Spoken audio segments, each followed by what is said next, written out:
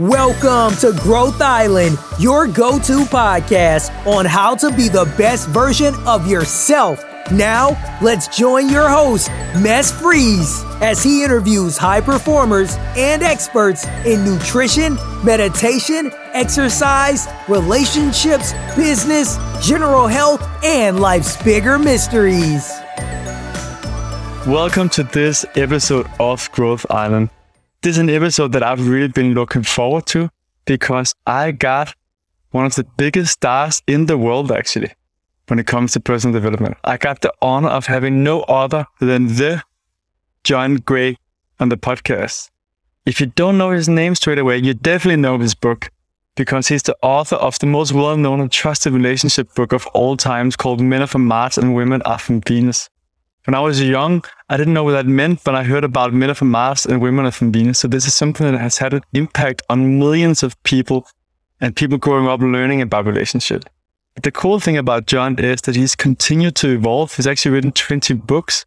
But the reason why I am so excited to have it on this podcast is because I both listened to his book that has been helping generations of getting better relationships. But he wrote a new book that I absolutely love. Because as you know from the podcast, I love to go into like, how does the body actually work? And he's been taking this to the next level and writing Beyond Mars and Venus, where he goes into what do these different hormones actually do in our bodies and how does that affect our relationships? How are men and women actually different and what do we know from the science right now? And it is so empowering to learn about some of these different things. So John, thank you so much for contributing to all of our relationships and finding the time for this interview. I'm really happy to be with you a lot, and particularly happy because you read both Men Are From Mars and Beyond Mars and Venus. You got the old version and the new version because the world has changed. It definitely has, but some things are still the same, and now we know more about how men and women are different.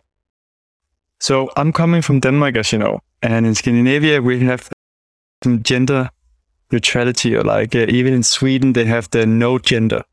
Are men and women actually different? Well, in many ways we're not different at all, and certainly in the old-fashioned ways we're not different in those ways, but in other ways we're still different. We have these brains that took about millions of years to evolve, and as a species we have to first start out by recognizing that most of our brain is animal brain. Okay. The DNA of most of our brain is monkey or snake. And we do have part of our brain which is unique from animals. And certainly the organization of the brain is quite different, but so many things are the same. And also when you look at me, you'll see my nose is my father's, my eyes are my mother's, my lips are my mother's, at least when I was younger, and my hair is my father's. So you see, so many of the physiological traits come into our body from our parents. And biologically, there's a lot of differences between men and women. And the point of this is by understanding those differences, it can really help our relationships. And we can learn, like hacking our brain and our body, we can hack our relationships so that we can experience a lifetime of passion, sexual attraction, making love. This is like really wonderful stuff. And ironically, when I go around the world teaching Mars Venus ideas, I do a poll, what do people want me to teach? And almost everybody wants me to teach how to keep the sexual attraction, how to keep the romance is another way of saying it, how to feel that connection. And a lot of people go, oh, you can't. That's what it is. And a lot of people think you should be able to. And then they're disappointed when they can't and they get a divorce. So it's a matter of whether you lower your expectations back to the old-fashioned relationships, or you raise your expectations to what's possible, but you don't know how to do it. And so that's what I focus on because I'm an example of somebody who's had great passion throughout his whole marriage. I know how to do it. I've counseled other people how to do it. And my wife has passed 3 years ago. I'm 70. And we had it up to the last year of our marriage. I mean, she had cancer, so we stopped at that point, but we made love it without the sex part. My taking care of her was so special. But it's possible, and I know what made it work, and I've helped other people do it. And a big part of keeping that attraction is being aware that inside of me as a man, there's a male side and a female side. inside of every woman is a male side and a female side. And if my male side is weak, my female side will be strong and there'll be no passion. There'll be no attraction. It's like magnets. The masculinity is attracted to femininity. Femininity is attracted to masculinity. Now, when femininity is weak, it loses its attraction to masculinity. And when masculinity is weak, it loses attraction to femininity. So, and if we can learn in our work world, who cares about the romance, right? But in our relationship, we can practice ways of communicating, which we'll talk about, ways of understanding our partner so that we can maintain that attraction we felt in the beginning. And it's so wonderful to lighten up the relationship and not demand that our partner think the way we do, feel the way we do, react the way we do, but to truly understand women, where they're coming from. Because no matter how liberal you are, men sometimes think their wives are crazy. And no matter how loving you are as a woman and free you are and independent you are, you start to think that men are narcissists, men are emotionally unavailable, men are jerks, and men are a-holes. You know, you can just hear the language. And we're not. We're all these amazing people. We just don't know how to interact and understand each other. And it's so much fun to be able to share these ideas. I think it's fantastic. So I read the 2 books. I know you've written 20 books, but I read 2 of them. I've been following you for some years as well, seeing that you've been quite active in the biohacking community. Which first, when I saw your name at a biohacking conference, I think it was in London, I was like, that's the guy that talks about relationship. And then I started looking more into your work. And that one thing is like the relationship advice, but that how you actually taking into a biological sense of understanding what gives us energy, what makes attraction and so on. So I would love to get more into that. One of the things that I found super interesting, especially as a man, reading was the thing about cave time. That you're writing that men need time to be by themselves once in a while, and that's not that they don't like their partner at all, but that's how they recharge and they actually get higher testosterone from that. Yeah, it's so basic. It's if we're all the same and a man takes cave time, a woman thinks, well, he must not love me. He doesn't want to spend time with me. What happened? The other day, he wanted to spend time with me, and now he doesn't. He's jerk. You know, men are often called jerks because women feel jerked around. You know, one day, oh, I can't wait to see you. Let's spend time together, make love together. We enjoy each other. We watch TV together, whatever it might be, or reading together.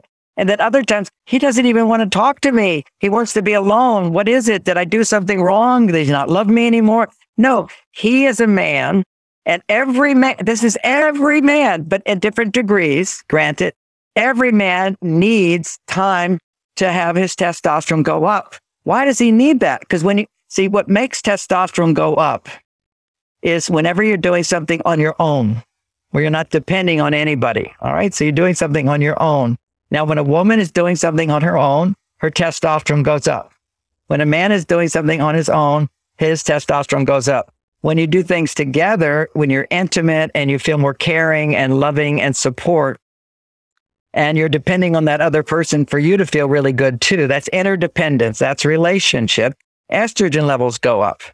So why don't we understand this in terms of why testosterone is so important for men, why estrogen is so important for women? This is where we have a nice thing in science. Science tells us that when a woman generally, and when they're feeling good, their estrogen levels need to be at least 10 times higher than a man's.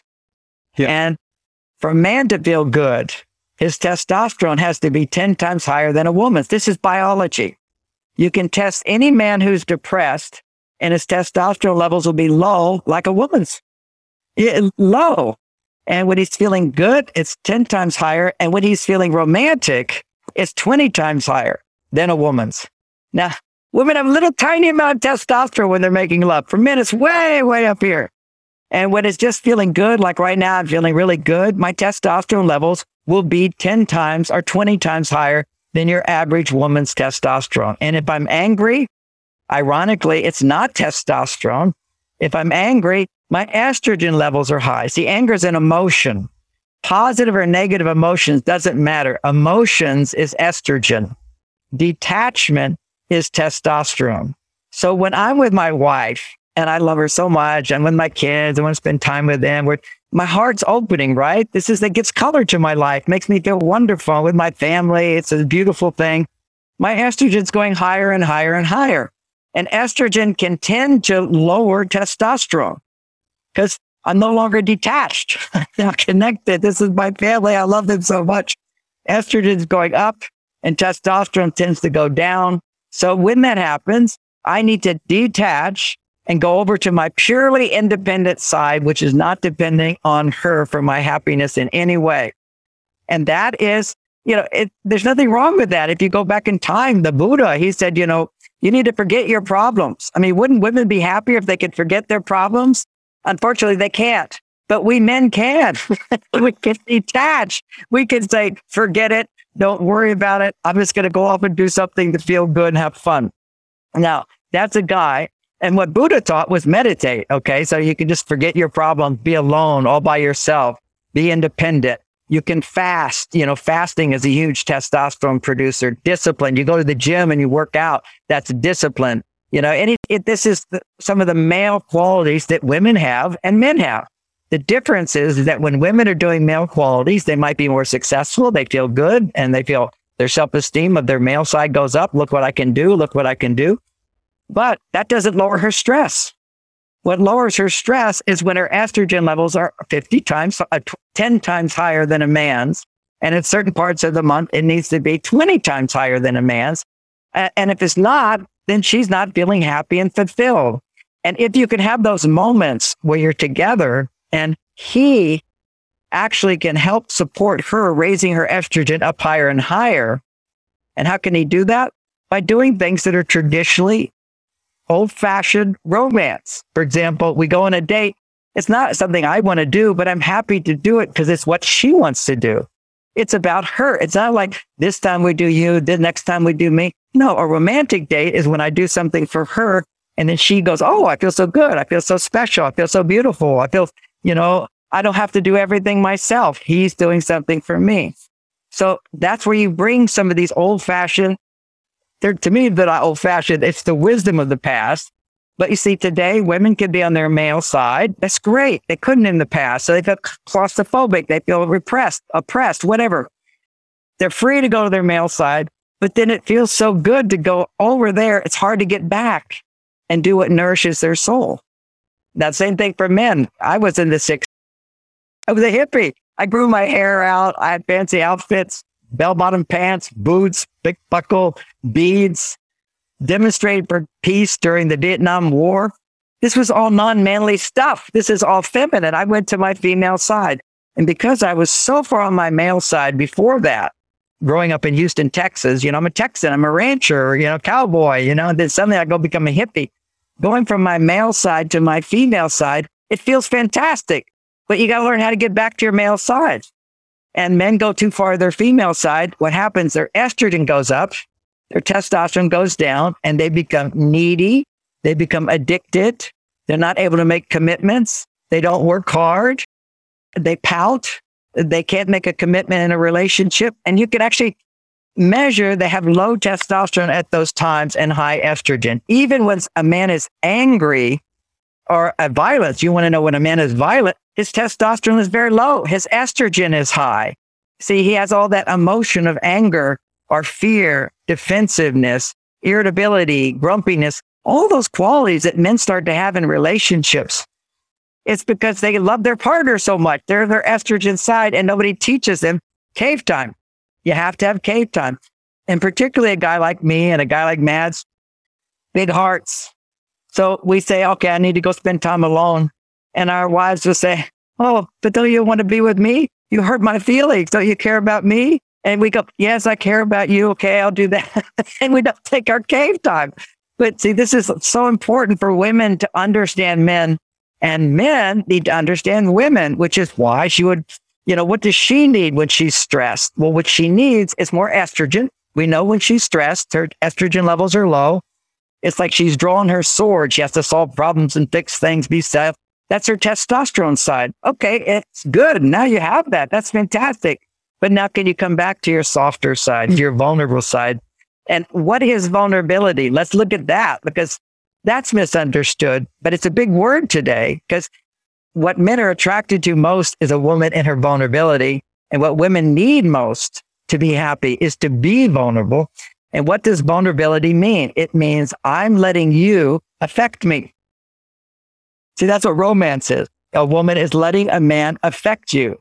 And so you can be, when you're happy, you're vulnerable. When you're joyful, you're vulnerable. When you're grateful, you're vulnerable. When you're hurt, you're vulnerable. When you're angry, you're vulnerable. When you're sad, you're vulnerable. All those qualities are estrogen stimulating qualities.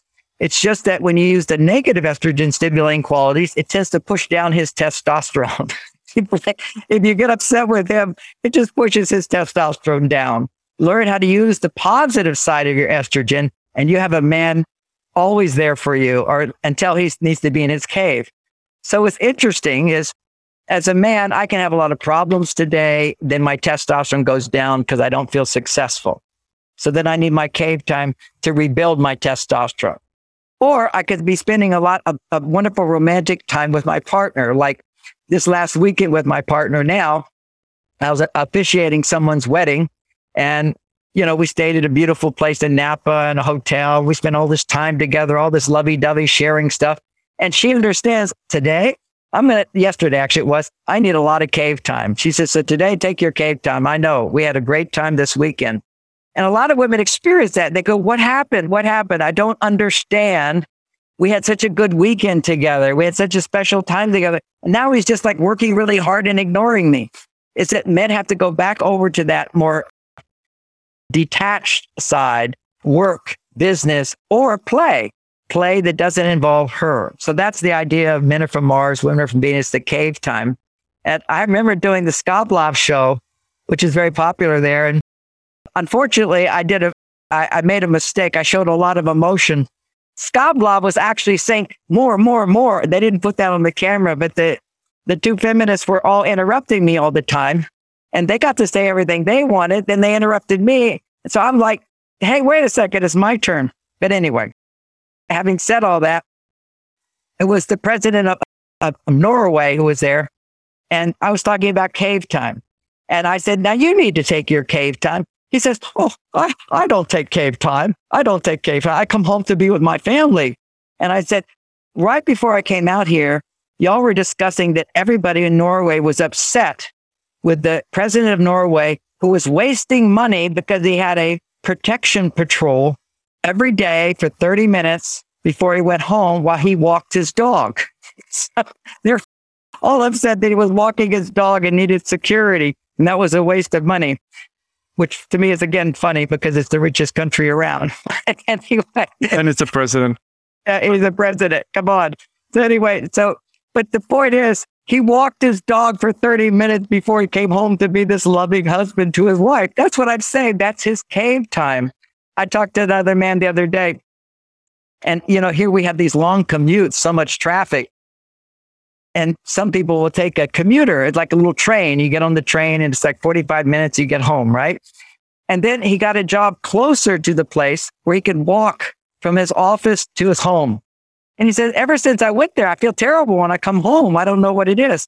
I said, you got to be all by yourself on a train every day for 45 minutes where you didn't have to talk to anybody. You didn't have to care about what they feel, what they think. You could just read the newspaper or read your iPad, just sort of waste some time. And that's called cave time. You're all by yourself doing what you want to do. And then you can come out and say, hey, I'll do whatever you want. I'm here for you. And that's what romance is. But you've got to fuel romance. And sometimes men feel guilty. They feel guilty. So women have to push him into the cave. How can you do that if you don't understand men to realize that's what he needs? And the way you push him out of the cave is you just ignore him. Just go up and do other things. Be happy doing other things that will make him want you more. So understanding these dynamics can help a lot in our relationships. So John, going from now women understand that it's important to give men the cave time, and men understand it's important to take that cave time. One of the things that I found in your book that I found really interesting as well was the Venus talk. Yeah, it's such a good skill. So remember I talked about vulnerability. Vulnerability is letting somebody affect you or letting things affect you, as opposed to nothing bothers me. See, that's your ultimate masculine stance. And I'm not asking men to be that. I'm saying that when you're overly emotional, if you have negative emotions, You need to back off. You know, for men, in my old seminars, I would have men watch Kung Fu movies. I'd say, watch a Kung Fu master. They're disciplined. They know their trait. They know their skill. So they never get flustered. See, that's masculinity, confidence, success, training. This is what we need. And whenever we're flustered, it's because we don't know what to do, or what we thought should work didn't work. That's why Mars-Venus ideas are so important, because men think just solving a problem is going to make everybody happy. But sometimes not solving the problem you think is the problem, but understanding what women really need. Sometimes women just need to vent. Vent is just to talk about whatever's bothering them. And if she can talk about what's bothering her and he hears her, she'll feel connection. Because what she needs, just as a man needs to feel that level of success for testosterone and independence, look what I can do. The flip side of that is women need to feel connection. And one of the most powerful ways to feel connection, particularly in a relationship, is through talking. And then the next would be making love. And him doing things for you and you doing things for him. But often you look at, 50 years of experience of being a marriage counselor, right? 99% of everybody who comes in, every woman who comes in unhappy, she'll say something like this: I give and I give and I give and I get nothing back. And so she basically is keeping score. She's giving and giving and giving. And what I don't say to her right away is that, well, I guess you're not very good at receiving. It's the art of receiving is the power that women have if they discover it. For men, it's the art of giving. And one of the most powerful things that a man can give to a woman is his attention, his affection, his interest, and then his empathy, and then his service to do things for her. But the key thing for women today, because they're so far on their independent side, they need to come back to their vulnerable side. And a man who's a good listener and a woman who knows how to share her vulnerability, it will bring her right back to estrogen. It will bring her right back to accessing that part of her that loves men, that's turned on by a man, that is appreciative of a man, that is trusting of a man, that's accepting of a man with all his flaws. Nobody's perfect. And it's only when we're in stress mode that the brain starts doing a test mode. It says, what's wrong? What's wrong? What's wrong? What's wrong? And we all do that. That's a bias that our brain has. When you're experiencing adrenaline response, your brain goes into looking at everything that could be wrong. And then when you have a cortisol response, then you look at everything which is wrong and can't be changed. That's the more extreme, I give up kind of a thing. And what we see biologically as well, one of the differences between men and women is that when women experience moderate stress, they have 8 times more blood flow to the part of the brain that remembers everything that goes wrong. And, men often complain she remembers everything. She complains he forgets everything. He's always forgetting things. Because when men go through moderate stress, what happens is we become hyper-focused. Like all you have to do is drive your car a little bit faster than you're supposed to, and you'll become hyper-focused. And you're looking behind you, before you, everywhere. Your brain goes into an altered adrenaline state that doesn't take in more information. It's just hyper-focused. For women, when they go into an adrenaline state, they tend to expand, just the opposite. So whenever I talk to a woman as a counselor and a therapist who's unhappy, dissatisfied, she also is overwhelmed. She says, there's so much to do, not enough support. There's so many problems. There's this, there's this, there's this. It's that feeling of overwhelm is a woman's stress reaction to low estrogen, high testosterone. Because testosterone says, I have to solve the problem. I have to solve the problem. And often, for some women, they're really low estrogen. The only problem they have is their husband. And so this is what Freud would explain this is that when you can't express your feelings at work, they get suppressed and then they come out on the person who's safest to you. So here's the guy who loves you and all your stuff comes out on him. And he becomes the only problem. Because I see this again and again and again. Women have these amazing lives and they say, my only problem is him. And I'll give you an example. I wanted to point this out in a seminar, and it was in China. And I said I wanted to have a woman who come up front whose husband is not the only problem in her life. And the translator made a mistake. And the woman who came up, she said, yes, my husband is the only problem in my life. Okay. So it actually turned out to be a good example. I said, so you have no other problems in your life? She says, no. I said, okay, what's your job? And she said, I own 7 restaurants. And I said, oh, okay. And you manage them all? She says, yes, I manage them all. And I said, well, there's a bit of a financial problem going on now. Does that stress you out? She says, yeah, we're having difficulties right now. I might have to close one. I said, does that cause stress to you? She said, no, there's nothing I can do about it. So I forget it. See, that's the way men process by detachment. And that increases testosterone. It doesn't increase estrogen. What increases estrogen is for her to talk about how that feels. So I kept saying, well, did you have to fire some people? She said, yeah, I have to fire some people. How does that feel? Nothing I can do about it. And I said, now managing all those people and all those businesses, how are they doing? Well, they're not doing it well right now. I said, how does that feel? Well, there's nothing I can do about it. It's business. Business is business. You just do what you have to do. I said, you see, this is the way men think. And that's good for men, but not good for you, because when you come home, your husband is the only problem in your life. So I'm going to explain to you something. Is that if you can tell me in great detail all of the problems of the workday, I'm managing 7 restaurants and the accounting and the finances and the hiring and the fire, there's a huge amount of problems. And not that you can't handle it. I get that you're a competent superwoman, but you're not turned on to your husband and you're unhappy in your marriage. And he's the only problem. But he is. I said, I don't even need to hear anything about him. What I hear is that you're not in touch with your vulnerable side. There's no one to love. There's no one at home. He can't affect you because he's the problem. When a man is the problem, there's nothing he can do. He can change. I said, no. He needs to be loved the way he is. And that will pull forth more of him. That's how you hack a man.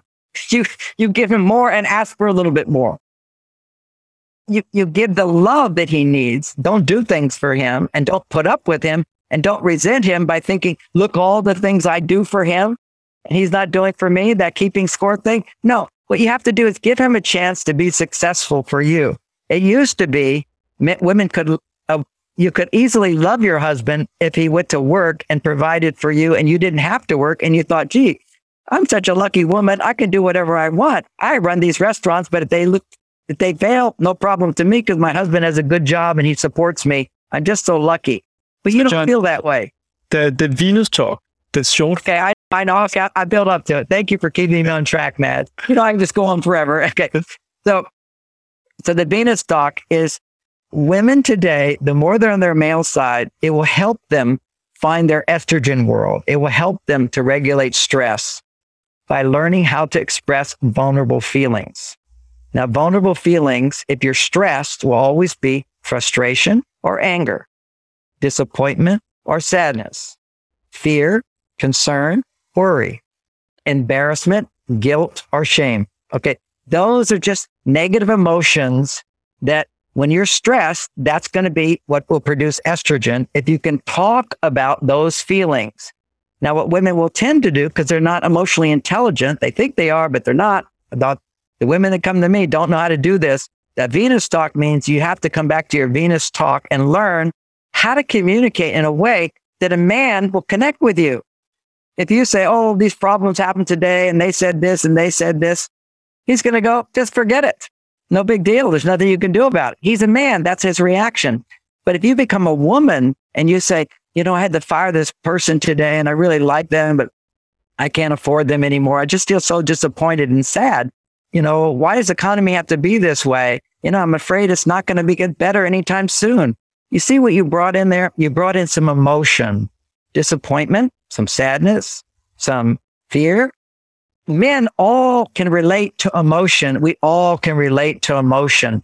I can't relate to the way you talk to other women. You see, you could say to another woman, oh, I had to fire somebody today. It was terrible.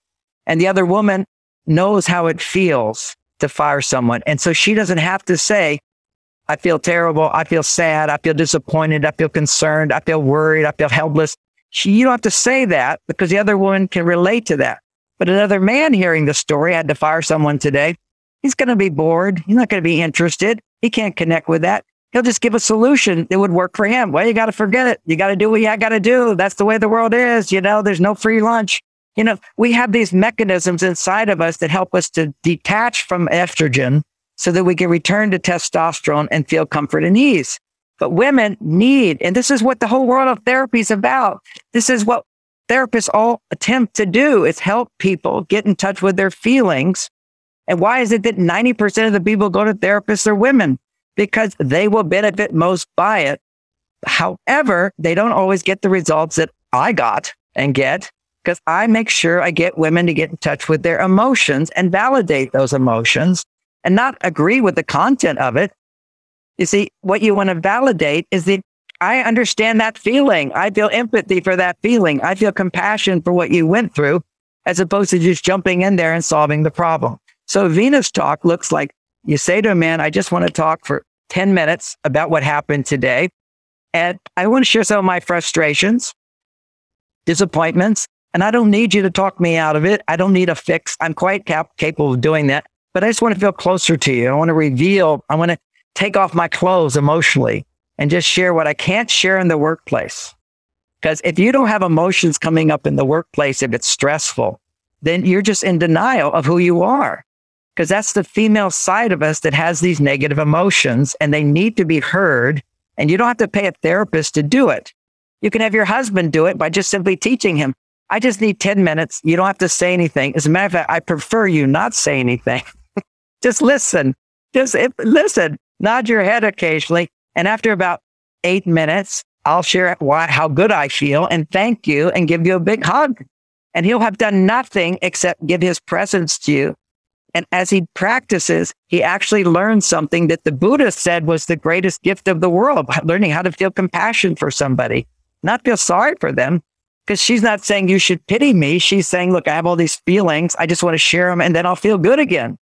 So see what that is? It's not feeling sorry. And many strong women don't want anybody feeling sorry for them. And many strong women don't even know that they have this vulnerability hidden inside of them, that when it's revealed and touched with love, just simply he's present for you, then you feel I can become emotionally naked. Then when you get physically naked, your body surges to orgasmic ecstasy for a lifetime. That's fantastic. And very yeah, it is. It is. Often it's like these concrete things you can actually do, just like very simple. Give a man some cave time, or the man actually takes the cave time, and then make sure you have these Venus talks once in a while. Time is running fast, John. I have a ton of stuff that I would love. I'll try to give short answers. I'll try to do them short now. Okay.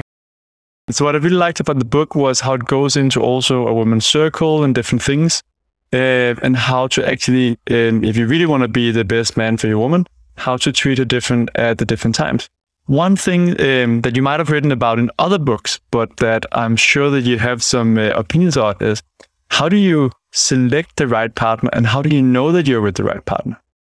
Would you want me to talk about the cycle, or to know you're with the right partner? How to select the right partner. So that was more just enticing for the people listening to listen to the book. Okay. In the book, you'll learn at what times of the month. And why would you need to know that? Because a woman's body, being different from a man's, has a cycle of hormonal changes that occur that allow her to have the potential when she ovulates to make a baby. And if she doesn't make a baby, then have the potential to start over. And if she does have a baby, then another hormonal blend that gets produced. So at those times, we have to recognize that time together where he is literally being selfless for you, that's most important at times where your body estrogen level needs to be at its highest. And then there's times where you don't need your estrogen level to be happy at its highest, but you actually need another hormone. You still need estrogen, but you need more than a man, but you need progesterone. And their progesterone has to be higher than a man. And certain behaviors stimulate progesterone. Certain behaviors stimulate estrogen, particularly the Venus talk or romance or making love or whenever he's helpful to you around the house. Okay, so these are all things now you feel vulnerable. And then right at 5 days after your period, you're a blend of both your male and female sides. And then you go more to your female side, then you come more to your female side that's more selfish, do things for you, but not depending on someone, but more depending on yourself. So that's a whole 3 chapters of a big book, okay, to go into the subtleties of what behaviors will stimulate estrogen, what behaviors will stimulate progesterone. And he learns at what time of the month to make sure you do those dates, when the sex is going to be the best, when you need to have more foreplay, all these kind of things. But now coming back to how do you know if you're with the right person? I wrote a book called Nick, the right one as well. Okay. But for women, what you want to know is that, is a man more interested in you than you're interested in him? Then let him give more to you. And when he gives more to you than you give to him, and he continues, and you continue to, and then you fall in love with him, he's the right guy. So generally you find the wrong guy because you're a people pleaser and you're trying to make him happy. You're trying to please him, and it should be more the dynamic, more, not all, but more, where he is successful in pleasing you more than you're trying to please him. Now, why is that so? It's biological. If you're doing all this, if you're pursuing him, you're taking a risk, you're going after him, you're seeking to serve him, you're seeking to please him. Those are all qualities of our masculine side of wanting to give. Giving is our male side. Receiving is our female side. Penetrating, like when I'm listening to you, I'm penetrating you. That's a Venus talk. He's also serving you by giving you what you asked him to give you, which is 10 minutes of undivided attention and hearing you and not trying to fix anything and then giving you a big hug afterwards. You see, anytime a man is doing something that fulfills something meaningful to you and that you're vulnerable, you have a need, he fulfills that. You have a wish, he fulfills that. You have a preference, he takes that in consideration, fulfills that. He's on his male side, using his testosterone, raising it up, feeling successful. And you're feeling grateful, appreciative, trusting, allowing, accepting. That's your softer side. Does it mean you have to be that all the time? No. Do you have to go back in time where women follow their husband and do what their husband says? No. Not suggesting that at all. I'm saying that if you're a woman and you're a strong, independent woman, and any degree of that, of independence, okay, now you have to go to equal amount on your female side. You have to become more vulnerable than any woman in history if you want to be happy, because you're more independent than any woman in history. And that takes new skills. You have, just like you had to learn how to get through the glass ceiling and do all that stuff you do. That's all takes knowledge. Well, you've got to learn how to come back to your female side more than your mother, more than your ancestors. And that's what therapy has told us, is that women get happier, so much happier, and manage stress if they can talk to somebody about their problems and their emotions and their feelings. And a lot of women are so tough, they go, I don't need that, because nobody's ever given them. You don't know what you don't know. See, that's the whole thing here. This is the new world we're living in. You don't know what you don't know, but you intuitively feel there's more, and there is more, but you don't, if you don't have it today, you can't get it until you change your ways. That's for men and that's for women. So how do you know you're the right guy? And men, how do you know she's the right woman for you? Is that she doesn't seek to please you, but you feel successful in winning her over, and that she makes you feel strong. She makes you feel right. She makes you feel confident. She makes you feel hard. But any woman can do that for you. And what I'd be remiss, because we're talking about biohacking here, is I need to report a study, because you can't know if somebody's right for you unless you bond first. Now, how do you bond first? Is that men easily bond with their genitals, okay? But wait till you bond with a woman in her mind and then in her heart. And if you're still turned on to her, then you've got a potential partner to be right with. If you just start out with sex right away, of course you can be sexual, but can you feel sexual after you hear the way she thinks? Can you be sexual with her after she shared her heart with you? Then you can be sexual with her. Then you have the potential, with some new skills as well, of having a long-lasting relationship. Don't rush into it. Know that there's stages. I talk about those stages in my book, Mars, Venus on a Date. The first stage is you're hot and heavy, excited, it's attraction. You feel turned on to her, whatever. Then when you start to feel like maybe she could be potential, and that's the whole point. You say, maybe they're potential. Maybe I want to have a more monogamous relationship, a special relationship. I'm thinking about getting married. Maybe she could be the one. Who knows? At that point, when it's good, you'll go into uncertainty. It's natural. I think about putting money down on a new house. You're going to go, wait a second. I need to hire some people to see what's wrong with this house. And that's what our brain does. Literally buying a house with my daughter the other day, a few years ago. And we then had to hire somebody to see everything that's wrong with the house before we would buy it. Well, that's what happens in the uncertainty stage. Once you start feeling like, maybe I'm going to buy this house, naturally, this uncertainty will come up. And during that uncertainty, men tend to cave and women tend to get needy and they want to know, what do you feel? What's going on? Let's talk about the relationship. Where's it going? Why is she needing that reassurance? She's in the uncertainty stage. He's going to back up and go to his cave. That's him in the uncertainty stage. So what do you do at those times is you don't push for reassurance at that time, but he needs to focus on what makes him happy without going to another woman to be happy. And she needs to focus on going to her friends, to finding her happiness, giving space for them to come back together. And that uncertainty stage, you go through it back and forth several times. You sabotage it if his pulling away and she feels hurt by that, or she feels demanding of reassurance at that time. So rather than can be concerned if from her point of view, is he the right guy for me? And try to ask him, you should look inside yourself. Well, how do I feel in this relationship? And if you feel ignored and neglected while he's in his uncertainty stage, you don't understand men. And you'll sabotage it by running after him or seeking reassurance. That's when you need to know yourself and realize I'm being needy, demanding more right away. I need to find a fullness from my life. I need to reconnect in other areas of my life because I need connection for estrogen. Then he will come back, and he will come back if he's the right guy. And you have to realize this is the big theme in Men Are From Mars. It's still true hormonally. Men get close, estrogen goes up, testosterone goes down. They need to pull away. They pull away, testosterone comes up. Now they miss her. They want to be with her. He comes back to her, and he's like a rubber band. He pulls away to spring back. So we have to go through that. You ask me, how do you know? You go through that uncertainty stage and you don't have sex with anybody else during that time. That sabotages it. And I want to mention sex is so powerful. If you want to create, we're talking about a soulmate relationship where you have passion for a lifetime, where you grow in love over time. You have to grow in a relationship. And one part of it is not, you have to realize sex is a big part of that. And too much sex is a big part of that, can be a problem. You need to have regular sex.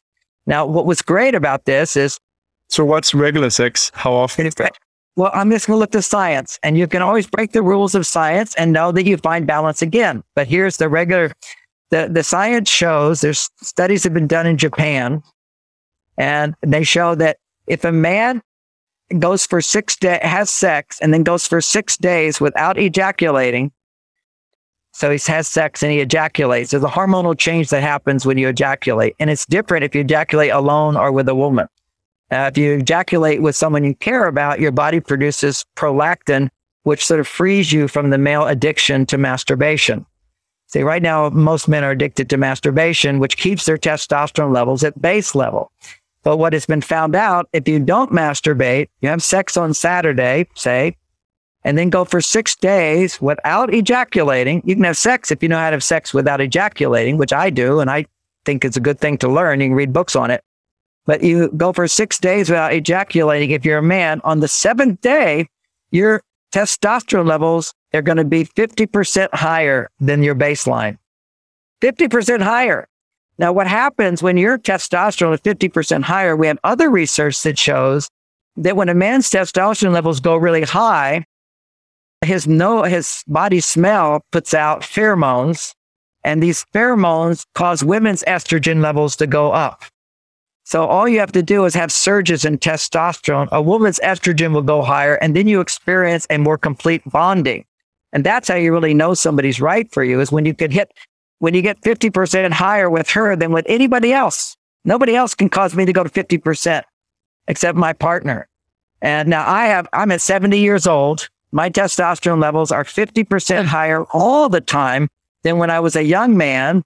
And when I have sex, they go 50% higher again. So it's like unbelievable ecstasy and fantastic and wonderful. That's possible, but you have to build up that you have to be able to do, you have to be able to do abs. You got to have strong muscles. You got to be in your male energy. You can't have a lot of body fat to be able to do that. But most men today, a lot of men are weak, they're addicted to sex. They do all this porn stuff and all that, and they watch videos of other people having sex. When I was a young guy, I did that thinking that was going to be really cool. But my wife, Bonnie, she's like a real person. She said, this is silly. They're just acting. That's all fake. Don't you want me? I said, yeah. We turned it off and I never watched it again. It's the silliest thing. If you're connected to real sex, real ecstasy, as opposed to fake. And that's what you want. You asked about how do you know your partner is the real one for you? You practice abstinence for 6 days and then you go for it. And then you practice abstinence for 6 days. And then always on that 7th day, you'll hit that big number, cause her to go that big number. And then you can bond. And then if they're the right person with that bonding, you'll have the confidence to commit your life to them.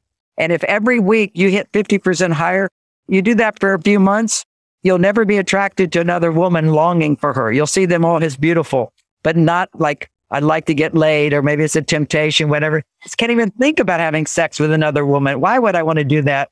It was foolishness. It's like somebody said a long time ago, it's like, why would I go to a McDonald's when I have a T-bone steak at home? It's so lowering because see, if you just have sex, you're an animal. We're humans.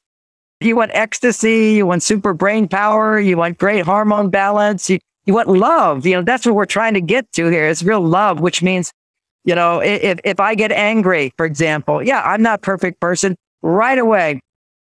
If I'm ever angry, I apologize right away. I'm so sorry. I got angry. I'm going to take my cave time. I'm going to come back. I'm going to make it up to you. Men have to understand that your job is never to be angry with their partner. If you do, you're out of balance. You apologize right away. Women need to hear that. And then they feel safe to be angry because they can apologize too. You see, we need to get that as soon as you have negative emotion, you're throwing on your partner, you should apologize right away. Say, I know I'm throwing this on you. I'm so sorry about that. You don't deserve that. I need to go find my time. Women need to go talk to a therapist or a friend or a girlfriend or journal. You need to get it out for sure, but not on him if you're feeling blame. Blame destroys relationships and everybody does it. Everybody does it. And so when you do it, you have to just go, okay, I'm a monkey right now. Excuse me. I'm so sorry. I got angry. I need a little space and I'll be back. And I know our time's running out, but I'll share one sweet story about Bonnie after about, we married for 34 years, but 23 years into the marriage, I was around 20. I said, how do you rate me as a husband? And she said, as a father to our children, you're like A+. You're like the best father I could ever imagine. As a husband, you're not perfect. And then she said, and that's another good thing. You see, she doesn't demand perfection of me. I don't demand perfection of me. We have ecstatic lovemaking. Who cares about perfection? She said, as a husband, you're not perfect, but you've given me the greatest gift any woman could want. I said, what's that? She said, I know I can say things or do certain things and it upsets you a lot. And whenever you're upset, you stop talking, you go to your cave, and every time you come out of that cave with more love. And the key there is more love. You see, that's how you grow in love. Is you make mistakes, you recognize your mistake, you sincerely apologize, and you change a little. And you make a mistake, and you apologize, and you change a little. And therefore, you're growing. And you only can change and grow by recognizing what I did wrong. It doesn't happen any other way. It's just, I made a mistake. Let me correct it. Let me be a wiser person. That's why I've got 20 books. They're all my mistakes that I learned something from. It's growing. And so then what your love grows is if you are able to be fully vulnerable, which means she can share anything with me, but she does it in such a way that doesn't blame me in the end. She can say, this is my stuff. I realize it. My feelings were just coming up and I love you, honey. And I'm sorry.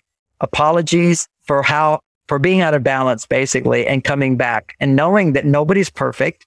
But it's more dangerous in a relationship for men to express anger than women. When a man expresses anger, you have to realize that biologically speaking, it's a major fight or flight response in a woman. Because when men get angry, bad things happen. When women get angry, you may not get loved. You may sleep on the couch, okay? But your life's not in danger, at least for most men. But when a man is angry, it pushes a button, even though it's irrational. He would never hurt you or anything. And some men would, but most women wouldn't. And that's irrational. Doesn't matter. It's a fight or flight response, and they can get stuck in that and remember that for a long time. So you start to get angry. If you can stop that, okay, excuse me. My wife, she'd say, you're being mean. And I said, okay, I can be soft. No, I'm not talking to you. I said, no, up here. Well, she said, if you can talk from your heart, I'll stay in this conversation. And I own that. I didn't justify it. It's true. I don't want to be this mean guy. I don't want to be an angry guy. And if I get angry, what she said, I know I can upset you, which means you get angry. You stop talking, you go to your cave. And what she doesn't know is that many times I'm angry and I stop my anger, because what you can do to stop anger, men, is ask questions. And I want to leave this with the men listening, which is the power is when a woman is talking, you're starting to get triggered. That's your stuff, your insecurities, getting triggered. You're feeling blamed, and now you want to fight back and defend yourself. How you feel out of control, basically. How do you come back into control? My lips got dry. How do you come back in control? You ask questions. Now you are directing the narrative. And what questions do you ask? You say, help me understand that better. It's a magic phrase. Just help me understand that better. Tell me more. What else? So rather than resisting, which is only going to cause your estrogen levels to soar and your testosterone to go down, instead of resisting, instead of pursue, go into her. Do the opposite. See, that's always the key. What you're doing doesn't work sometimes. Just do the opposite. But if that doesn't work, we're not perfect. Then you say, okay, time out. And you take your time. And in the beginning, she's going to go, how could you do that? You don't love me, whatever. Don't speak. Don't speak. Whatever you say is now words to argue with. When you've been sued, you go to a deposition, your lawyer says, say the least amount of words. Don't speak. Try to give your answer short, because anything you say can be questioned and more things can come out, whatever. The less you say, the better, even though she wants you to say more because she's feeling insecure, but she's trying to penetrate you, and that's pushing her into her male side. You'll go to your female side, and now you're defensive, you're emotional, you need to cool off. And you can just say that, I just need some time to think about it. We can talk later. And then when you come back out of the cave, you don't talk right away. You don't say, okay, now let's talk about that thing that upset me or upset you. You come back and you stroke her hair, you do something nice for her. You talk about something else, you relax, you create a soft space. So everybody's like, all the defensiveness is down. Then you can tackle whatever it was that was bothering the two of you and that you thought about it and you think, and always a good apology works, men, when you've been in the cave, come back out. It was an upset. And then you go away and you're like, we're shut down. And that's another distinction I'll just quickly make, Mads, because it's such a difference between men and women when it comes to shutdown. Shutdown is an experience of absolutely no emotion. And a man, that's different from the cave. The cave is just, I just need to stay away from getting emotional in my intimate relationship. I need to be more independent for a while. But shutdown is, some men, when they're triggered, okay, if they've witnessed violence as a child, they become violent. Okay, that's some people. I've never been violent, couldn't be violent, because I never witnessed it as a child. Okay, that just wasn't a part of my upbringing. Never had any violence, never punished or anything. So that never happened to me. So if to the degree a man has witnessed violence, when he shuts down, he can become violent. But what a shutdown is in a really nice, wonderful guy like me, if he shuts down, if he feels triggered and strong emotions come up, he will have to have a strong push to push it down. And so he will shut down and there'll be no emotion. And it can last for days. And, for some men, it lasts their lifetime because they didn't know how to get out of it. But the idea here is that on a dime, a man could be trying to solve your problem and nothing he says works. So then he says, well, then I don't care. And there's a mechanism that goes down after feeling unappreciated for all his attempts. It would just push a button and he'll shut down in an instant. And he could open up in 2 days and 1 day, and it's like completely gone. You don't have to do anything. It's gone. And women don't have that experience. If a woman shuts down, it's because she's been slowly shutting down for years until she has no feeling. So it takes a long time for a woman to fully shut down to a man. And then she stays shut down. It's tough. It's tough to get her to open up again. But for him, all you need to do is ignore him for a couple of days and he'll come out of his cave like nothing happened. That's what you have to learn about men but it's terrifying to a woman because if he shuts down, she's thinking, oh, he must be feeling awful for months, for years. He's been feeling this way till finally he shut down. And we are very, very different. It's like, think of the metaphor of a brick wall. And every time you have an upset and it doesn't get resolved with love, it's like putting a brick in front of your heart. You're building a wall over time. And all these little things, they don't get resolved with love and understanding and compassion and great sex. So, and that's a big part of it too. You got this wall and you're building it and building it to finally the wall is blocking the heart completely. So you're shut. And that, if a woman, she'll shut down. That's her shut down. There's just no room for change here. For a man, every time one of those, if a real block goes in there, he'll shut down for a day or 2 days. And it's as if there's a huge wall up. And then just leave him alone and be happy doing something else. It will come down. It's just up, down, but slowly he can build a wall like a woman. But the shutting down can happen in an instant and open up in an instant. And that's the difference between men and women. It's really important because women get freaked out. They don't understand men, the cave thing, why men interrupt them with solving problems, why men need to pull away, why men get angry, why you shouldn't ask them questions. The worst thing you should do if a man is angry is ask him questions. Why do you feel that way? Well, how could you do that? Well, why didn't you do that? Well, if you love me, why couldn't you do this? All that questioning women only makes him angrier. Because if he talks, he's going more to his female side. He's now going to have the estrogen go higher and higher. Now, the only thing you could do if you want to stop him, and I don't suggest it, but it's what women did for centuries, is when men were angry, what did women do? They said, you're right. And so what happens then is that he's getting the love he needs. He's feeling like he can be successful. He's successful. It's all you have to do is say, you're right. You're wonderful. You're great. You're fantastic. And you push down your emotions. So you have dead emotions. He loses attraction to you anyway over time because your emotions are dead. There's no vulnerability, but at least you saved your life because here's this wild monkey man.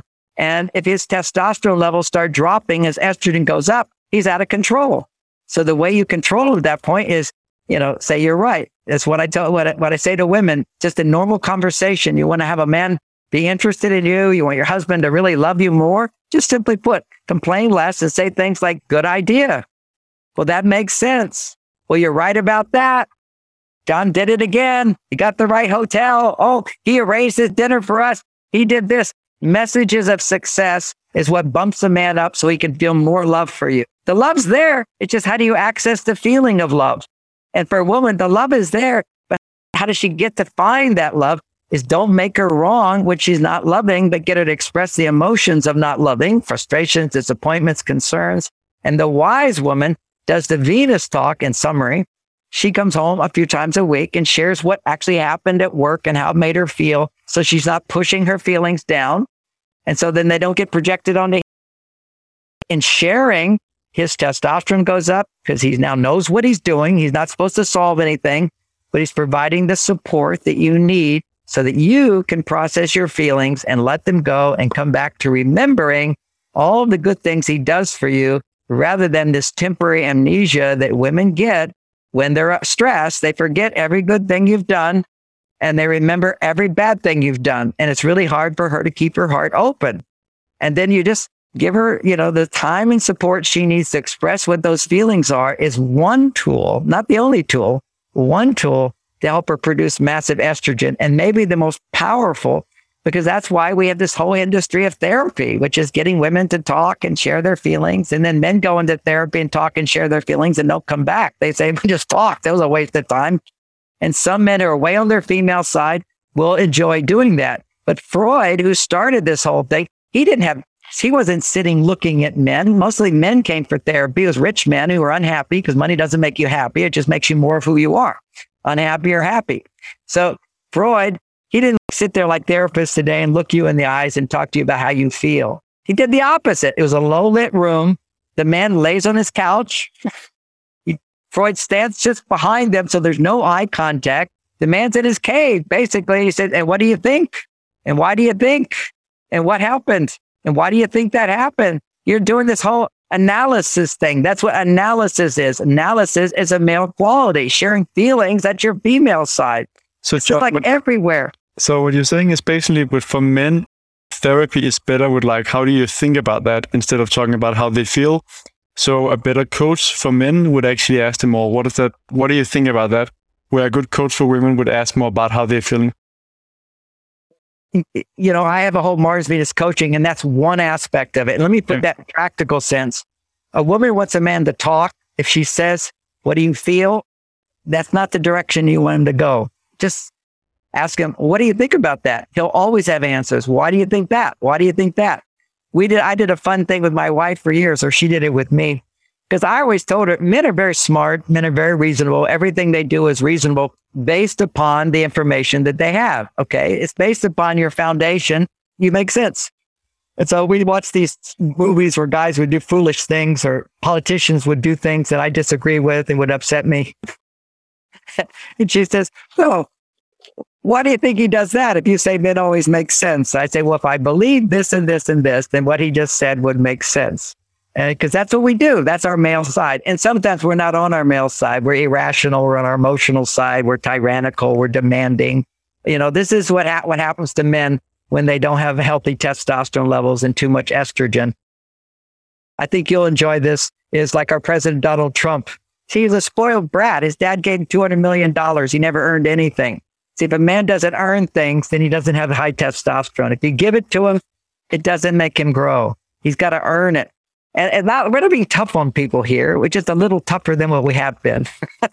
And quickly before we round off, John. I'm thinking there are going to be some women out there and men thinking, okay, so that cave time, that sounds like something smart. When is it, like, how long can that cave time be? Is it like a half an hour? Is it a day? Is it like weeks? Or yeah, right. It's a great question. I've heard it many times. And one answer to that is, my wife's unhappy. How long can she be unhappy? No. You know, it's like for Venus talks or whatever, it's good to limit it. It's also good to limit the cave time to 30 minutes and occasionally a couple hours, just depending upon where he's at. It has to do also with body type. If you're more of a muscular type, you need less cave time. But if you're stressed, you need more cave time, because cave time will always help you to rebuild your testosterone. But if you have plenty of testosterone, then your need to make it is less. If you have your body type and my body type, we're the body type that needs the most cave time. It's because we don't have the muscle protection on our body, and we do good things all the time. But so we have to rebuild our testosterone. And so we have more cave time. And if we take it, you know, on a regular basis, you don't need that much. 30 minutes is generally a good amount. Now, I'm a little different. Part of my cave time is 3 to 6 hours of meditation every day.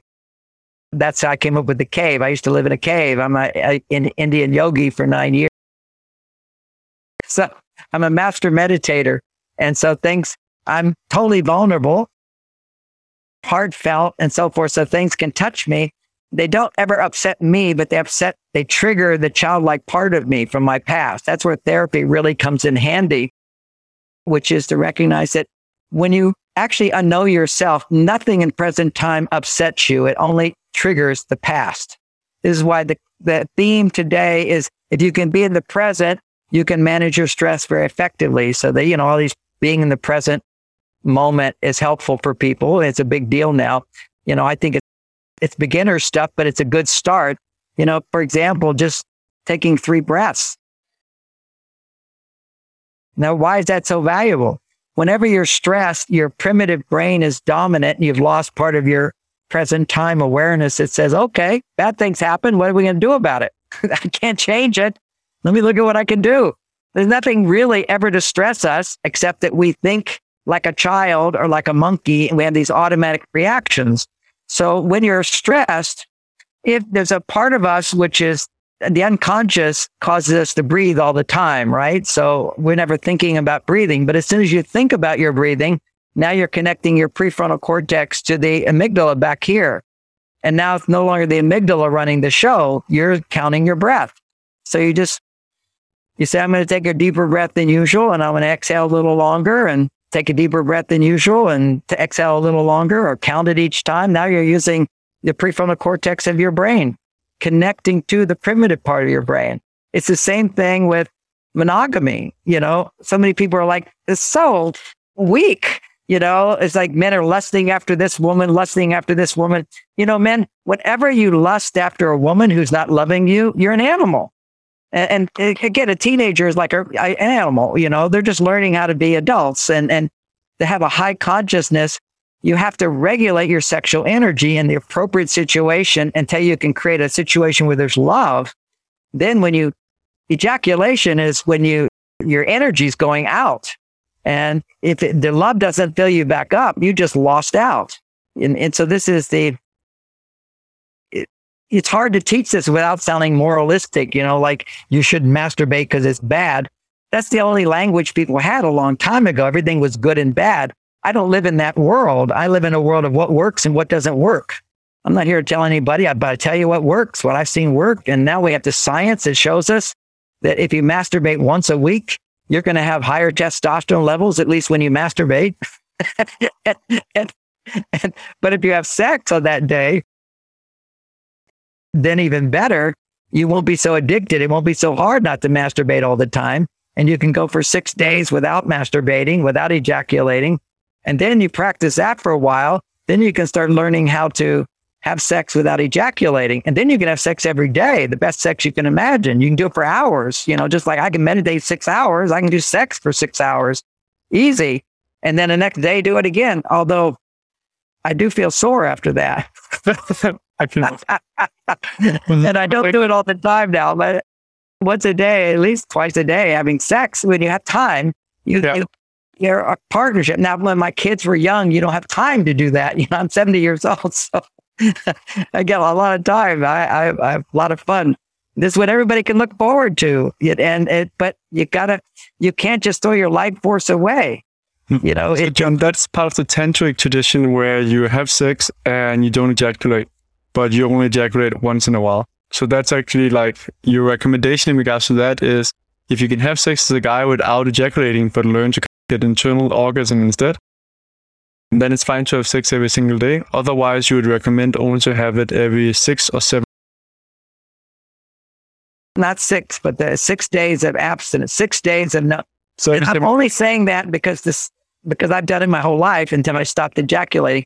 But I went for 9 years without ejaculating as a monk, to have spiritual experiences like I've had in my life where you can, I used to sit in meditation 18 hours and just shake. Okay. And it's just like out of the body traveling, all these beautiful experiences. It was ecstasy, but it wasn't sexual ecstasy. That's bringing the energy down into the world, which creates a foundation for success. I wasn't successful in the world. I was successful in finding myself and so forth, and being happy and fulfilled and spiritual and all that good stuff. But bringing that into the body, the highest thing you can do that I know of is you bring it down into your body, into your mind by developing good ideas and your throat chakra by being creative. You have your own creativity. But when you're bringing the energy down, you're doing it in service to others. Everything's always in service to others. Some artists are very creative, but they just do it for themselves, as opposed to how can I make this so it serves others? You care about others. And then you've got the heart, and then you've got the intimacy and monogamy. That's when sex can grow with one person and it increases more and more that way instead of throwing it away with other people. Then you bring it down to power center. That's business, where you care about others as much as you care about yourself. That's that win-win attitude we see today. And then there's the sex part of it is then you learn to be orgasmic without ejaculating. You keep the life force in you, or you circulate, you give it through love. And sex becomes more about just a physical stimulation so you can feel more deeply the love that's there. I mean, if you think about it, the sex by nature has made our sex organs the most pleasurable experience you can have. Okay, why did it do that? Because it wanted you to reproduce, right? So we're animals. You got to keep making babies, otherwise the whole thing stops. So the genitals for men and women are the most pleasurable. So when you feel pleasure, what do? You don't resist. So pleasure opens us up to feeling.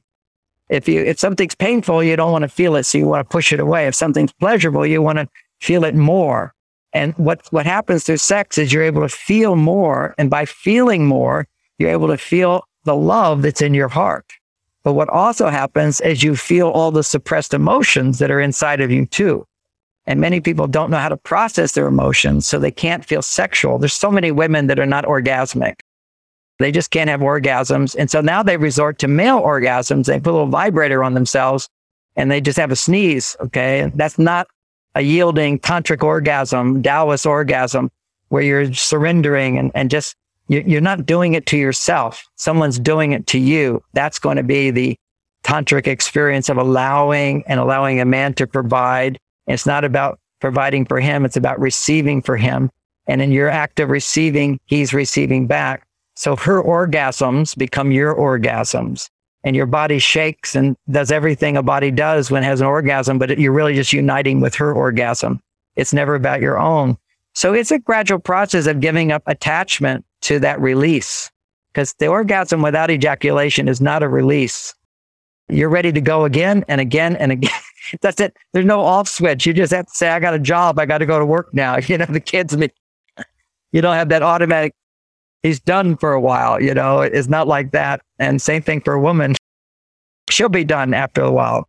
She always has her done switch. She feels, it's what the French called a little death, they call it. Is she feels she's dying. She's leaving her mind completely and she goes into her body. And that's the full-blown female orgasm. They just lose their mind temporarily. And it's allowing your body to be animal and at the same time full of love. And there are all these allowings of everything inside of you. And this is what the sages would talk about as being enlightenment. Enlightenment is just knowing yourself. But the real enlightenment is now bringing that into knowing yourself in your partner. And to make that in simple terms, I know I'm talking on and on, but I have an audience here. I want to just share this one idea and then we'll be done. And that is, people, the way you grow in love as a man, I'm masculine and I'm feminine. Now, if I just go to my female side, then I'm just feminine. How to stay in my masculine and also experience my feminine side? Well, I have a relationship with a woman. Now, she is feminine and she has a male side, but she is feminine. So as I love the parts of her that are feminine, that means I'm embracing it. Then I get to feel my own feminine while I'm on my male side. And that's what sex is. You see, he's being very hard and she's being very soft. And she also is in touch with desire. That's when women are really in touch with their femininity, is they want to be filled up. And I was looking at a wonderful book. I didn't come up with this, but I liked it a lot. That woman was trying to summarize masculine energy and feminine energy. She says, masculine energy is the rock and feminine energy is the desire that rubs against the rock. And I thought that's a great analogy. We're like the trees, stable, grounded, rooted, present. We're there, allows her to rub up against us in positive ways and negative ways, and we're unshakable. We're there for her. And that's the act of sex. I mean, to be really hard in your penis and have her vagina become so wet and so soft, you feel so comforted. In the old days, they used to say, what was the role of a woman for a man? And it was primarily to provide comfort for him because his life was painful and difficult and hard. And he experienced hardships to support his family, which was ideally a comfort place. And she would provide comfort for him. And that was her love. It was also her vagina. And, they could have that, but it would never last. And that's what people have to know. Women often ask me, where are the romantic Romeo and Juliet, guys? I say, well, they were only married for one day. They died. Had they stayed alive, they would have been the same couple that stopped having romantic sex after a few months. They used to call that the romantic phase. But we can have that for a lifetime, but we're only going to have more and more divorce. And so somebody teaches people how to get it. And what we're being taught today will not do it. If you do not understand that men and women are different and that we're also the same, okay? It's like the theme of a university, unity in diversity, not that we're all the same, is that we're all unique and different, and the genders have unique and different qualities that are biological. And when we can nurture those different qualities through relationship, then I could be both masculine and feminine without having to give up my masculinity to become feminine. Women don't have to give up their femininity to become masculine. but how to be both at the same time. And that's called hacking the hormones. That's flow state. Flow state is the balance of masculine and feminine. Right now, I'm in flow state, so you have to stop me in a moment. The river just keeps going. I've got 20 books and 20 others that never published. So jumping in, did you write a book as well about these different kind of sexual states and how to get into that as well? I have a course on sex called Secrets of Great Sex at my website. And I also have a book called Mars, Venus in the Bedroom. Okay. And that one is into like the sex once every seventh day, connecting that deeper level. That does everything I teach about sex except that one deal, because my problem was I didn't have a study to prove it. You can't say things like that and have people say, what? You mean I have to give up sex? I'm not some monk like you. You don't have to give up sex, and you can practice. There's so many practices you can do together that don't involve ejaculation. And if you're, the average 45-year-old guy who can't even get an erection anymore with his wife, you can bring it back. Okay. So one technique there, first you can get a divorce and you'll get it back again. A new woman will bring back it. But there are ways to stay married, keep your life intact, fall in love again if you have good sexual practice, which means that you practice not ejaculating except once a week. If you get an erection, if you don't, you just don't wait till you start getting erections and start rebuilding your energies again, your vitality. But you give her, keep your clothes on, and you give her stimulation towards an orgasm, whether she has one or not, doesn't matter. And you practice that every few days for 10 minutes. You just practice stimulating her sex parts for 10 minutes. You start a little kissing, a little touching, a little massaging, and then some clitoral stimulation for 5 or 10 minutes. And just maybe you have to have lubrication in the beginning. But what happens is you give her climax or arousal without her doing anything for you. See, one of the things that kills sex in men is when women are giving to men in sex rather than men are successful in giving to women. A lot of women just sort of put on a show for the man, pretend to have an orgasm, whatever. That will kill his sex drive as well. It literally has to be his body authentically smelling her body getting higher and higher because of what he's doing to her. And that will awaken his instincts. We have a little nose inside of our nose, 2 little flaps on the inside of our nose. And their only job is to smell increasing pheromones, which the pheromones that represent increasing estrogen in a woman. If her estrogen levels go up, your testosterone levels go up. If your testosterone levels go up, her estrogen levels go up. Both those studies are done, showing that increases desire. When you're a male and your testosterone levels are peaking, it will raise a woman's estrogen. So, but the same thing, a woman's raised estrogen will cause your testosterone levels to come back. I can't guarantee for every guy who's masturbated his life away, it will come back. But I've had so many men who can't get erections anymore with their spouse. They can get them with porn. That's another sort of apparent paradox, but it's logical when you understand biology. If you have a fantasy woman, and it's even digital, it's even more powerful, and it's new and different and it's sexual, it's sending a message to your primitive brain that you're king and all these women want to have sex with you. So that boosts your testosterone right away. And because there's no estrogen being produced, you see, there's no intimacy and there's no love. It's all fake. And so your body will have a higher dopamine response, like any drug. And that will give you a temporary surge in testosterone. And then afterwards, it will go down and down and down. Now you can do searches on Google and say, does ejaculation lower testosterone in men? And they'll say no, because it doesn't. It goes up and it goes back down to baseline. But look at the other research that shows your average man today at 35 and now 20, it's so low. But at 35, it goes down every year until he gets to 50. On average, it's half the testosterone he had when he was a grown man. He was a young man.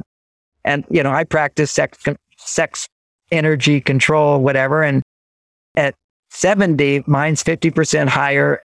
And actually it's 50% higher than when it was when I was younger. It's much higher now than it was. We'll put it that way. When I have sex, it goes even higher.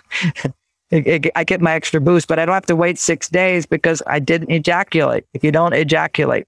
Now, the other thing about it is you might think that if you're in a marriage and you're not having sex with your partner, Why aren't you getting that extra boost? You need to have sex with your partner once a week. So this is the other side of it. If your partner's not in the mood, you still do a sensual massage. You've got to do that and get arousal and start building. And then you can ignore it for 6 days and come back to it. It will build. And then the potency of your masculinity will increase.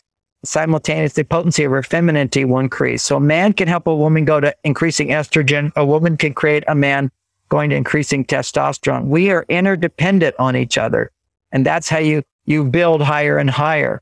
And it's easy to blame your partner, but we always have to look at our side of it and make the changes within ourselves. And usually we'll get the results we want.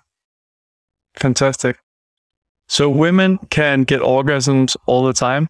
Men should only ejaculate once a week, but can still have and learn to get internal orgasms instead. Yeah. And so now the other thing is there's many women, there was many years a big debate, clitoral orgasm versus vaginal orgasm. And all these women were saying they never had vaginal orgasms. They could only have clitoral orgasms. And look, the Taoists didn't say one was better than the other. One is precursor to the other. Vaginal orgasm, after you've had a little clitoral orgasm, don't build everything up in your clitoris. You'll see a lot of women who masturbate can't lose weight because particularly you're doing it yourself with a vibrator, they've already shown that desensitizes you and makes you less responsive to a real man. You're just doing it yourself. You're also increasing testosterone. You can go to work to do that. You don't need more testosterone. But what it does, according to Taoism and the Chinese philosophy of medicine, they overstimulate the clitoris for orgasm. Again and again, you don't go into the vaginal 2 or 3 levels of orgasm in the vaginal channel. You're overstimulating the kidneys. See, different parts of your vaginal canal and the clitoris and your breasts all stimulate different organs. So if you skip certain levels, then you're overstimulating the one you're treating. So if you do only clitoral stimulation, it sends too much stimulation on the kidneys, and the kidneys can't regulate water, and therefore you get water retention. So you see a lot of these women who really have big thighs and larger than they would naturally have. It can be the outcome of water retention. And one of the things that can cause that clitoral stimulation too much.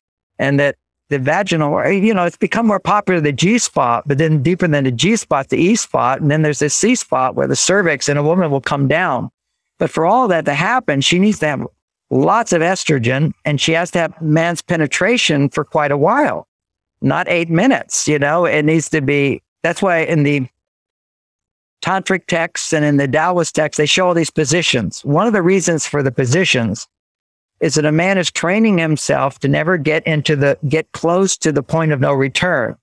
That's where if you stop, your body would say, no, I have to ejaculate. So you have to regulate before you get to the point of no return. You notice that what's coming up soon is an ejaculation. So you stop what you're doing and you change positions. And then you stop what you're doing, you change positions. And you practice that until you can go for long, long periods of time. But when you can, a good 30 minutes of intercourse, the intercourse part of it, usually that can take a woman to 3 or 4 orgasms and get to a C spot if she has enough estrogen. Now, if she's a busy businesswoman and worried and stressed, she's not going to get anywhere. She can get a porn star. Nothing's going to happen. She's got to find her feminine place. And the Taoists would say that you have to kiss first. You have to breathe first. And now they teach all breathing exercises before tantric sex, right? But that's not the way it was really taught. You see, it's not breathing exercises. I mean, breathing exercises are helpful.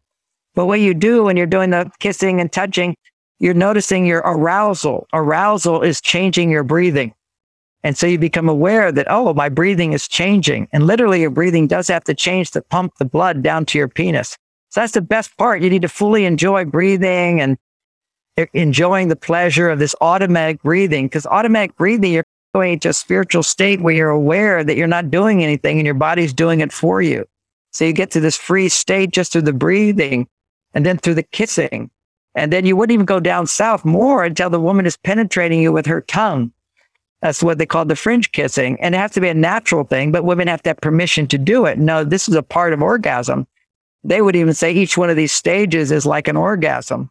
So the kissing is the French kissing where you're touching her gently or kissing, but then at a certain point, her testosterone levels are going to start to rise. At that point, her tongue's going to penetrate into your mouth. And now now you go down kissing her behind her ears, blowing her ears, her neck, different zones women have, but the big ones is the kiss, the breath, and then the breasts.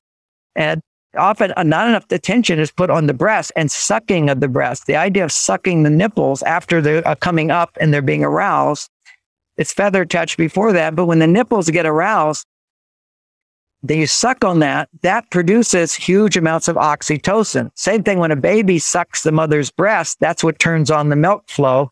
And what turns on the milk flow is oxytocin.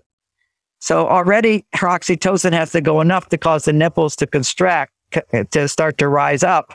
Then sucking on that will actually increase more and more oxytocin, which is the safety hormone as well. Then as that, she starts to feel, I can depend on you, I can enjoy you, I can let you affect me. That's her estrogen levels going up. Now, if she's busy thinking about you and trying to give to you, she's not focusing on learning to receive. There's a whole big thing in my book on sex is women have to get into the mode of receiving and not giving in the sex part. Then you start touching, a whole body starts moving around together. It's another orgasmic experience. It's sort of loosening up all the joints and everything. Literally, hormones are changing. Then you go to the clitoris. Then you do clitoris for a little while. Don't just focus on that for the whole show, but just experience the rising pleasure of her wanting more. Then you penetrate. And your penetration, you can get to the G-spot. Then you have a few orgasms with that. Then you go beyond that is another spot that comes forward. You see, if you went right to the G-spot, it doesn't feel good right away. It makes her want to pee. And you have to wait till it fills up. You feel more blood flow is down there and it's more pleasurable. Then you go to the G-spot. Then you go a little deeper. And that's usually orgasmic, several orgasms for her. And if she really is close to ovulation or she's just really good at producing estrogen, then the orgasmic state comes in where her cervix will come down to touch the tip of the penis. And every little touch is like an orgasm. It's just boom, boom, boom, boom. And she loses her mind and you're super stud. And then you feel victorious, like you just won the war, It's amazing. And you have that every day. But you have to learn to not be, what the Buddhists would say is don't be attached to the outcome. You have to let go of your attachment to ejaculation.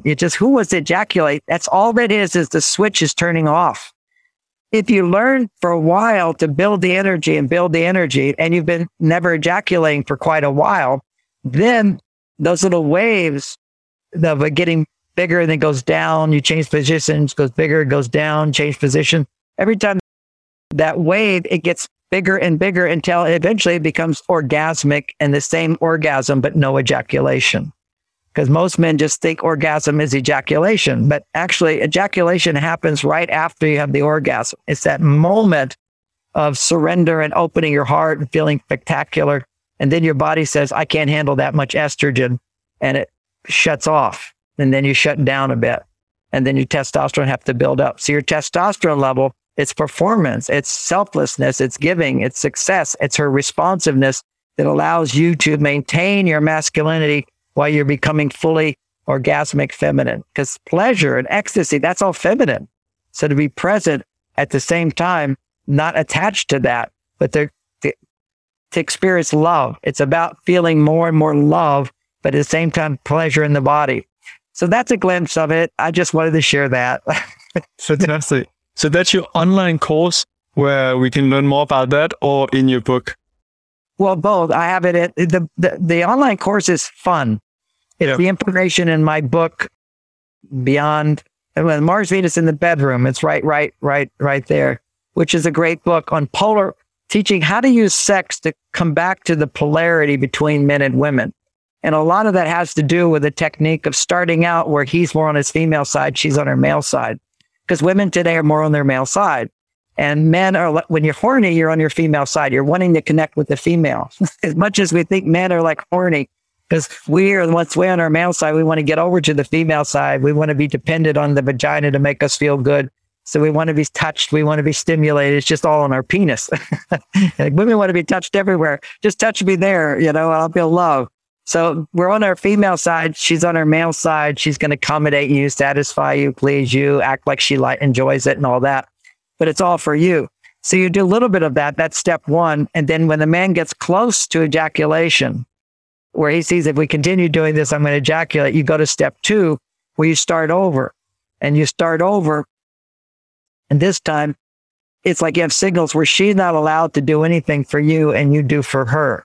And then she can fully receive and she can have orgasm. Then step three is then you have intercourse, and now it's for both of you.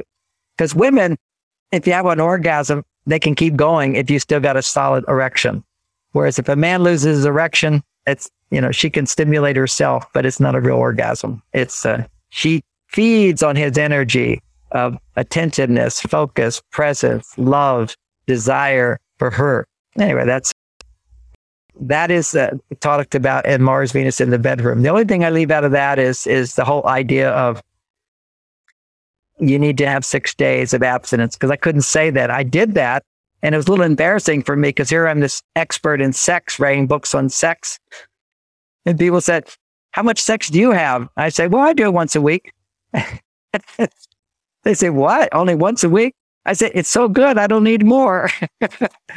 But you see, people, there's so much pressure on people to have sex 2 or 3 times a week. Otherwise, we're not doing it enough. And those very people stop having sex in their 40s. There's like half the people stop having sex when they're married. And certainly they say they want to bring back the spark. Just do this technique of 6 days abstinence. And the problem is that women usually are abstinent. This is on the male side. If his sex is boring with his wife, he's often doing it with the porn online. It's so common today. He doesn't know that's going to, you have sex with your wife on Saturday and then you do a little porn on Tuesday. On Saturday, you have sex with your wife again. It's not going to go 50% higher. It's going to be mediocre sex. It's going to be routine sex. It's not going to be this falling deeply in love, ecstatic, I love you, I adore you, and take you in. You're mine. I'm yours. We're one. This is what we can have. And then life, it dissipates. You don't stay in that state altogether. Your energy goes out and it blesses other people. Your children are enriched by it. Your work is enriched by it. And you're in the flow state. Flow is when you're on your male and female side at the same time. And that's what we all can aspire towards now. And that's biohacking our brain and our heart and our body through sex, through making love, and through abstinence at the right times and the right times to have sex. The same thing with eating, not eating too much. And for men with testosterone, big testosterone builder is fasting. We were at the dinner table at the wedding this weekend, and my partner was saying, somebody fasted for 3 days. And my wife said, Vicky, my partner now, she said, John does 40 days. He'll do 3 days with no water. This is discipline. This is power. When you have that power over your body, you say to your body what you want it to do and it does it. And I don't do it all the time though. I like ice cream. which puts extra belly fat on me. Just a little extra. But when I get to my ideal body mass index, then I'll start having ice cream again. And then when it goes up, I'll stop. So I can regulate it. I'm not like this extreme guy I was when I was a monk. A monk, I just ate a bowl of food a day, slept on the floor, practiced meditation, did yoga, all that stuff. It was liberation. I was a celibate monk. I was a personal assistant to Maharishi Mahesh Yogi of the Transcendental Meditation movement. And that was before you got married? Yeah. Okay. I was 9 years, pure celibate. And what I discovered was none of the other guys were pure celibates. They were all masturbating hetero. I never masturbated for 9 years. I had lots of sex as a teenager. I loved sex, but then I gave it up. You see, when you give up personal indulgence, it increases testosterone. It's an amazing thing. Makes you feel powerful when you can control your behavior. You say you're going to do something, you do it. And you can control your body. You can control your mood. You can control sex. These powers come to, particularly for men, is really necessary. And for some of that for women, for sure. But women have to learn how to find love. Their power is to come back to love again and again. When negativity comes up, to let it go with forgiveness, with acceptance, with understanding, with trust. Trusting again is a big deal. For a man, it's when you fail, picking up and taking a risk again. I'm going to try again. I'll try again. I'll try again. And not settling for mediocre. We all have giants inside of us that want to come out. I don't know where that giant thing came from. I was listening to Tony Robbins the other day. I guess that's where that came from. He is a giant, He is a giant. Yes, fantastic. So, okay. Yeah. All right. We had a great time. Thank you, man. John, before we round off, where can people find out the information about you? I'll make sure to put in the show notes. Oh, sure. MarsVenus.com. And just visit MarsVenus.com. And, what's very nice for couples to watch, because, when you talk theory, everybody can argue, whatever. We tell stories that people relate to. And I did 2 TED Talks. One's no good. It's more intellectual because it was San Francisco audience. Nobody was in relationships. Okay. So how do you talk to people? They're all woke, back. Sex doesn't exist for them. Gender doesn't exist for them. I'm sitting here talking to not my audience. But if you're in a relationship or you want to be in a relationship with someone of the opposite sex, particularly go to the TED Talk on YouTube where I'm wearing the red shirt. It was 1,000 couples, put me in a room with 1,000 couples and I'm a mind reader. They all said, that's just what happens to us. That's just what happens to us. And you can experience the truth of what I'm saying, not because it's somebody's theory or my theory or whatever. And of course, the science stuff I talk about now is really good, but the stories are great and people can laugh at it, whatever. And that will loosens us up instead of all this strict, we can't talk about gender. That's the transition. It's not bad. We had to let go of old-fashioned stereotypes in order to say women can be like men, men can be like women. Now we say, I'm a man, I can go to my female side, women can go to their male side. Now, how about women being on your male side and your female side? And how about men being on your female side and being on your male side at the same time? And when you balance that, genius comes forth. That is the foundation of genius, is being both the left and right hemispheres of the brain working together in harmony. And I have to think transcendental meditation actually is how I started out in the meditation field. Have you heard of that? That? Yeah. We did the research back in 1970 on my brain showing brain synchronization. And they did a whole big study on mine and other meditators, how when you go into meditative states, you're using both of the sides of the brain start to go into harmony. That's a foundation, but it's not going to give you relationship skills. I tell you from experience, I could go to my cave and be happy, but to be happy and fulfilled when somebody is different from you is a different story. And when you love them more, you see, this is such an important thing for women to understand. When you love someone more, it's going to evoke inside of the worst part of you. That's why you need to have all these skills to deal with that and know that the foundation of psychology is that when you feel safe, your heart is open, you'll be triggered. It's like PTSD. If you have a traumatic childhood, which for some point, to some degree today, we did have a traumatic childhood. Now, based on our standards of today, based on the standards of the past, it wasn't traumatic. That's why everybody keeps living in the past, how terrible the past was. Yeah, I had bad things and good things. Just, I grew up in Texas, my dad, for the other brothers, they didn't do this with me, but they did it with my other brothers. They would misbehave. He'd pull out the belt and whip them. That was done in Texas. It's still done in Texas. We go, can't even imagine that in school. They tried to hit me with a paddle. I said, I'm out of here. I left the school when they did that. I said, I'm out of here. I said, you can't do that to me. That principal said, Gray, you're this far from being kicked out. I said, no, you can't kick me out. I'm leaving. And I got up and left school just like that. It was horrendous to me because I had never been punished that way. Other people had been punished. It was just the way life was in those days. And now we're going back in America like crazy people, tearing down statues and all this crazy stuff about how bad the past was. Yeah. And look about how good the past was too, and how it brought us to this time now. So what we're going through is a transition where we're letting go of the limitations of what it means to be a man. You can also be a father. You love your kids. You can be a romantic. You can actually decide not to join the army and not kill people. You can be this loving guy, but then you've got to come back and say, hey, how do I become a man then without killing people? How about being someone who is selfless and service and has commitment and focus and do something good in the world? How to have both at the same time. And then the same thing for women, how to be independent, how to be confident, how to express yourself, articulate yourself, but also to be soft and vulnerable, have tender feelings of love and affection, and get in touch with your need to be loved. You need to have a man romance you. You need to have a man fuck you. You know, this is like amazing stuff. This is femininity. You want to be penetrated by a man. Women today, what do we need men for? This is sort of having to leave the old state. You go, from one extreme, we go to the other extreme, and now we can come back and find balance. This is possible for people, but we have to see through the illusion of this gender neutrality. Gender neutrality goes nowhere, but it does provide a foundation to say, let me let go of the past and let me create a new person. And the new person is the blend, the integration of male and female within us. And that is who we are as a soul. See, as a spiritual person, I know my soul is both masculine and feminine, but I got a male body. You see, women got a female body. This body that we're inhabiting and driving with our spirit and soul, we're not driving it if it's controlling us. And whenever your hormones are out of balance, you're not in control. We know this to be the case. Blood flow actually lessens to the control center in your brain if your hormones are out of balance. And what does it mean to have hormones out of balance?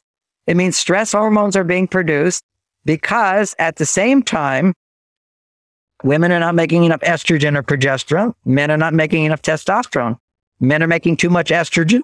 Women are not making enough. They're making too much testosterone. So it's so simple when you get the basic plumbing of what does it mean to be a man? What things trigger that plumbing? What things trigger the plumbing for a woman? That's your baseline. Then you can go over and express a little out of balance here, a little out of balance here, until now you can integrate it. So all the time you're on your male and female side. And what does that look like? Well, like in the workplace, you're always happy and you love your work and you're passionate. What does it look like in your relationship? You can have sex every day. You adore each other. You love each other just like you got a glimpse of when you fell in love. That's possible. And you get an argument, it lasts a very short period of time. As a man, I do this. I know this stuff now. I just go, help me understand that better. Okay, tell me more. All right, I'm starting to get a little angry. I'm really sorry because I really want to understand. So let me tell you what you just said. This is easy stuff once you learn it. Just like a professional basketball player. It's easy stuff to throw a hoop every time. Throw it in, throw it in, throw it in. You know how many hours they practice that stuff? It takes a lifetime to master this stuff.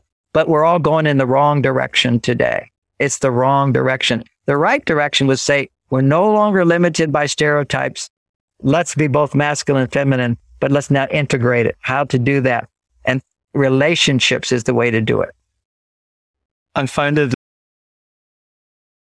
extremely weird that we don't learn about any of this stuff in school. Like we learn about math. I discussed it with my girlfriend earlier. Like, how did it happen that we have to learn about math? We have to learn to read. We have to learn how to drive a car.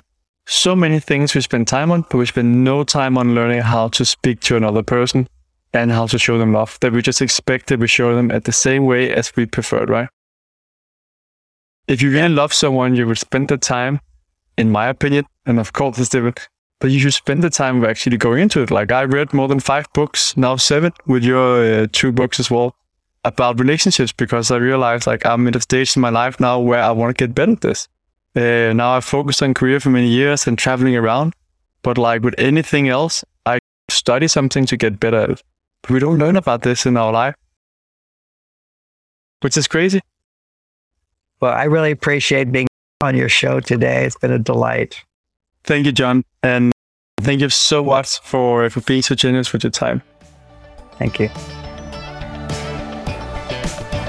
Thanks for listening to this episode of Growth Island. Be sure to subscribe for more episodes on how to be the best version of yourself. And if you found this show helpful, then please leave us a review so more people will learn about the podcast, or share it with a friend who can benefit from it too.